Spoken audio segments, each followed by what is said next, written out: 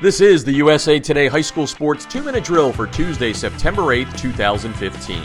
I'm Jeff Fisher of High School Football America. The 2-Minute Drill is brought to you by USA Today High School Sports, America's leading platform for high school football. The Super 25 team rankings and expert American Family Insurance All-USA list have determined the best of the best nationally and locally for more than 3 decades. Be sure to check out usatoday.hss.com, the best in the game for everything high school football. In a day and age when many say that private schools hold a huge advantage over the publics, this Friday's Kentucky high school football game between Trinity and Male is refreshing. Ever since Chris Wolf became the head coach at Male, the two Louisville schools have played some great games, with Male beating the Shamrocks, currently ranked number 22 in the latest USA Today Super 25, 3 out of the last 4 games. Last year, the teams played twice, once in the regular season and then in the playoffs. Both games went into overtime, and each team picked up a victory. Wolf says Male's public school philosophy is simple when it comes to playing and beating a private school.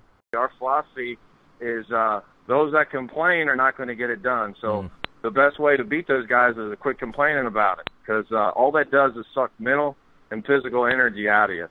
So we just coordinate our energies in getting better and focusing on being successful against those people, and let other people complain about the public-private.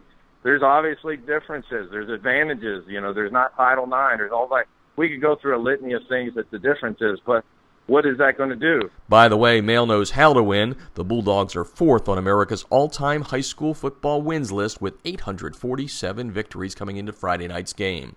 And this morning I spoke with Sergeant Tom Dillard at the Marble Falls, Texas Police Department, who says the department has done its preliminary investigation into Friday night's game between Marble Falls and San Antonio John Jay High School, in which 2 players from John Jay targeted one of the game officials and blindsided him, knocking him to the ground.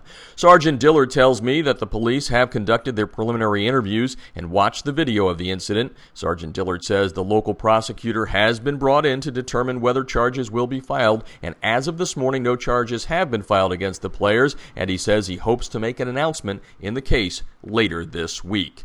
The 2-Minute Drill is presented by USA Today High School Sports. Be sure to check out usatoday.hss.com, the best in the game for everything high school football. Thanks for listening to the USA Today 2-Minute Drill. I'm Jeff Fisher of High School Football America.